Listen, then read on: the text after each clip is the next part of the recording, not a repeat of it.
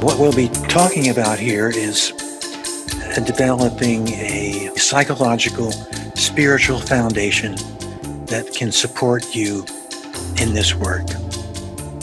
The central idea in emotional clearing work is that negativity gets stored in the subconscious and then gets projected onto current events or attracts events even. So what we want to do is to uncover this subconscious negativity and release it through the 5-step emotional clearing process.